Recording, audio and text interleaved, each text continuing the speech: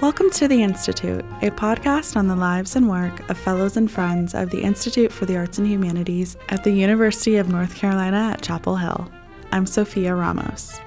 In this episode, Philip Hollingsworth speaks with sociology professor and director of the Institute, Andy Perrin. In their conversation, Professor Perrin discusses his vision for the future of the IAH, as well as how his research in sociology will inform his approach to leading the Institute for the next 5 years. I interviewed you like 2 years ago. I remember that last time I looked back at it. Yeah. I looked back at it. I was like, oh, that was 2 years ago. And of course, I listened to some of it, and they were mowing the lawns, of course, during the thing, which happens. Yep. I just want to talk a little bit about getting started here and what you look forward to and things like that. Sure. About working at the Institute itself. I mean, you know, as I think you know really well, the Institute has played a huge role in my own career and my own intellectual development. So partly I'm just thrilled to be able to give back to some of that, you know, the value that it's given me over the years. And a lot of that really is about the interdisciplinary character of it, the kind of sophisticated, cutting-edge, critical nature of what goes on both in the Faculty Fellows Program but also in the leadership programs. And so, you know, all of that has been central to kind of my own development. Yeah. And so I'm just kind of excited to give back to it. In particular, I think that there are two things that I'd like to focus on. Thing one is to make the Institute an even better advocate for the value of the arts and humanities, in particular scholarship in the arts and humanities, on campus, in a state, and nationally. You know, how do you envision us doing that beyond what we already do? Sure. Yeah. No, I mean, I think in part, you know, and I said this in some of my early interviews here and stuff, in part, it's about just being in the room where it happens. You know, to quote Hamilton, you know, it's about making sure that when there's strategic planning going on at the university level, that IAH is well and seriously represented so that we can make the case for the independent value of the arts and humanities. And that's at the strategic planning at the university level, at the college level. Also, when the university system is talking about priorities around the state, the value of the arts and the humanities in the UNC system. And then the other area, I think, is in thinking about the places where this university has sort of outward-facing artistic enterprises, the Arts Everywhere, Carolina Performing Arts, the Ackland, Playmakers. You know, these are really successful things that I think deserve a greater connection with the faculty. Yeah. And our fellows are connected to all these places as well. Yeah. So that's the on-campus piece. Yeah. Going beyond that, talking to the legislature in the state, to policymakers in Washington about the value of the arts and humanities as, again, independent, important pieces of intellectual work. I think is super important. And you know, I just came earlier this week from an event at the National Endowment for the Arts. They were talking about the research labs that the NEA runs. And there's great research showing the effects of the arts, positive effects on health outcomes, on economic outcomes, on civic outcomes sometimes. That's all great. But I came away from that thinking what's missing is a really strong engagement with the arts themselves instead of just the arts to do something else. Right. Yeah, that's one thing I've found with some language that's come from not just the university but other places is it seems like the humanities and arts, when they do mention them in terms of strategic planning or curriculum, is like the support system to like the greater thing being like science or profession. So that's one of the things I've thought a lot about is how do you shift that narrative and that, no, it should be more of a side-by-side thing instead of, you know, it would be nice to have this to lift up our scientific endeavors. Right. And I actually think it has to be a little of each, right? Yeah. So it is in fact true that better education, better scholarship in the humanities and in the arts makes people better citizens. It probably makes them more effective and more efficient employees. That's all great, and there's no reason we shouldn't play that up. Right. But that's not why we do this work, number one. And number two, we need to understand it not just as a black box of, oh, yeah, the humanities over there and they help us with those things, but what's going on? What are the intellectual processes that are going on in the arts and humanities that make those outcomes actually be the case. Okay. Right. So trying to really, open that black box, understand what's going on inside it. I think that's really crucial. Yeah. Now, we talked about the first thing. You said you wanted to kind of jump on right away after kind of just maintaining what we've done well. What was that? What was that second thing? The other thing is it's actually quite related. Okay. But the other thing I really want to work on is what is the substantive contribution of the arts and humanities scholarship in particular on democracy, good citizenship. That's my own field, as you may remember. That's what I was working on here last time I had a faculty fellowship. And you can check the archives for more information on that. There you go. But I want to work on what we can do to explain and to sort of to use our expertise here at the Institute to foster better citizenship, better dialogue, better kinds of engagement with one another and engagement across difference. Again, at lots of different levels, here within campus as well as beyond. Yeah, that sounds great. I imagine that we could definitely be working with a lot of other organizations on campus.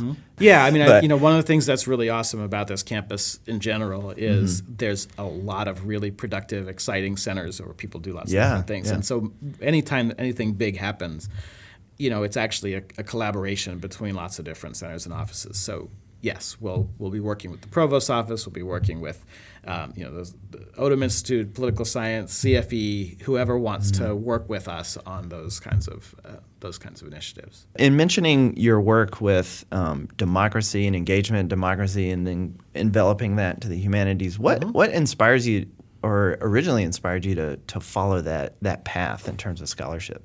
Well, honestly, my scholarship was first about democracy and citizenship, and it was the humanities piece that came later. Okay.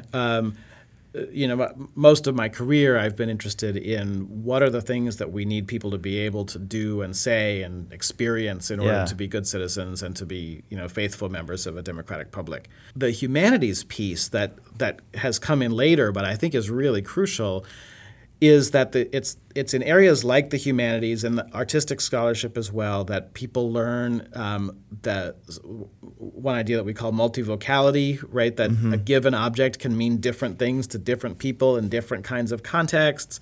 That we actually want to privilege and pay attention to complexity. Right. If you think about the kind of scientific approach to the world, it's more about reduction. What does this one variable do? The humanistic approach is about honoring and understanding complexity.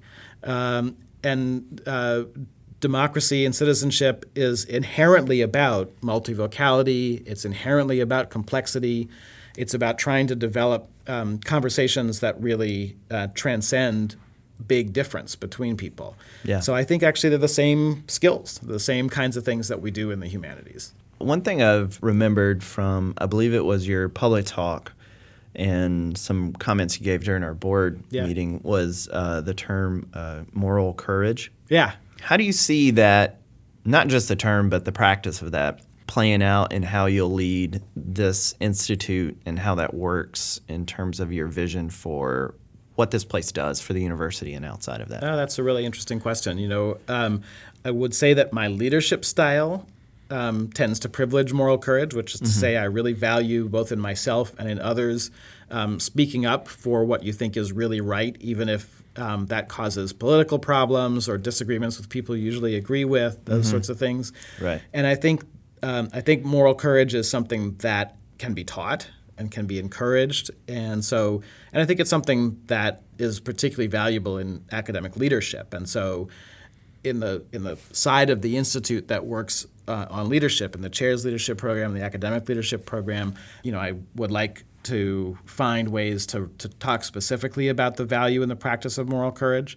I think, again, it comes down to a set of values that, again, come out of the humanities, which is to say a sort of faithfulness to the text, but also a kind of interpretive complexity and interpretive sophistication that refuses to be kind of flattened or refuses to be oversimplified. And so I think there's a relationship between those two kinds of intellectual practices. Yeah, so it seems like it's hard at times for folks to make that leap because it's easier to avoid conflict or to not speak up when it's time to. What advice would you give as maybe like a primer to beginning to not shy away from conflict based on a moral conviction? Look, I think the main thing, I guess there's two pieces, I guess. Does that make sense? I think it does make sense. Okay. I guess I would say two pieces of it. One is simply don't, in fact, be afraid of it, that the values and the style of the leadership of the university are all about the participation of the faculty in particular in running the university. That doesn't mean that you're always going to get listened to or honored or paid attention to, but it does mean that the forum is there to express and make that set of claims. The other side of that I think is really important, I wouldn't want to make this claim completely across the board, but most people who are anywhere in a university, from the lowest level staff up to the chancellor, right, they're there because they're there for the sort of sense of purpose or sense of mission of the university. They believe in some piece of it.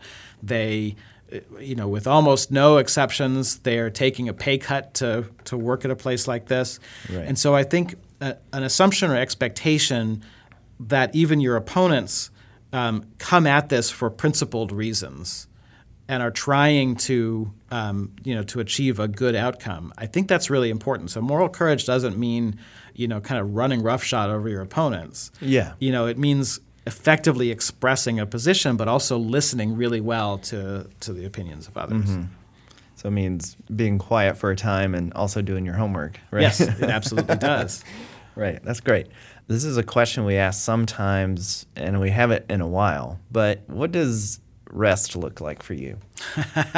Outside of all your many activities, serving the university, teaching, and all your obligations in the sociology department. Right. I mean, in truth, I like to tell my graduate students sometimes that before I went to graduate school, I worked in Rochester, New York for a computer repair company. I was doing hardware repair for 3 big General Motors factories that were in Rochester. Okay. And this was before there were cell phones. And so when a part would come in that one of us needed, they would send out a page to all the technicians' pagers. And we each had a set of initials to identify when the page was for us versus someone else. So my initials were BW for bookworm. Oh, okay. And the reason for that is, all my colleagues knew that what I liked to do when I wasn't, working was sit down and read a book. Right. So, fast forward, now I'm in hugely fortunate to be in a profession where basically my job is to read and write books. Yeah. That's pretty incredible. Yeah. That said, it's assumed that I'm going to do it all the time. I'm about 3 years behind reading my journals. I've got 75 books on a stack to read in my office, and it takes up all the time. So on the one hand, I'm super fortunate that I love every piece of the job of professor. I love teaching. I love supervising graduate students. I love research. I love service, and so that's great. On the other hand, most of my time is spent doing one of those things. Right. It's just how it is. When I do have relaxation time, I love to cook and to eat. I love to spend time with my family, just kind of hanging out, walking the neighborhood, maybe going for a bike ride. I love to travel when I can. Yeah. That's great. Related to your passion for books, we always ask this: what's a book that changed your life? Wow, there's certainly several candidates. I think the book I might identify the most, the one that sort of has at least most recently changed sort of the way I look at things, is Danielle Allen's book called Talking to Strangers, which uses the experience of the United States Civil Rights Movement as the core material to build political theory about talking across difference. And it really it really sort of sparked a whole new way of thinking about my area, my subject area. So does that take that civil rights movement and apply it to a more contemporary context, or when was that written? It was written, I'm going to say, early 2000s. Okay. Sometime. All right, yeah. But the ingenious thing it does is it takes the actual historical experience of the civil rights movement and says, what can we develop out of it as a question of normative political theory. Oh, okay. And so the title of it is Talking to Strangers. Yes. Right? And so there's this whole claim about, don't talk to strangers. Well, don't talk to strangers contains a whole political sense to it. Oh, okay. Right? Yeah. And so, and she does a wonderful piece within the book on the symbolic nature of voting and the practice of voting and how that teaches people what it means to be part of a polity. It seems applicable Keep now. coming back to it. In terms of people getting, even online, despite the fact that we seem more Absolutely. connected, we're in these echo chambers. Absolutely, yep. Issues of confirmation bias and things like that. But Yeah. that's great. Well, thank you very much. Thank you for your time. Oh, my That's pleasure. great. Yeah. No worries. Great. That's it. Check back at iah.unc.edu for the latest news on our fellows and upcoming events at Hyde Hall. You can find all our episodes of the podcast on our website, as well as iTunes, SoundCloud, and Spotify. Please like us on Facebook and follow us on Twitter at IAH_UNC.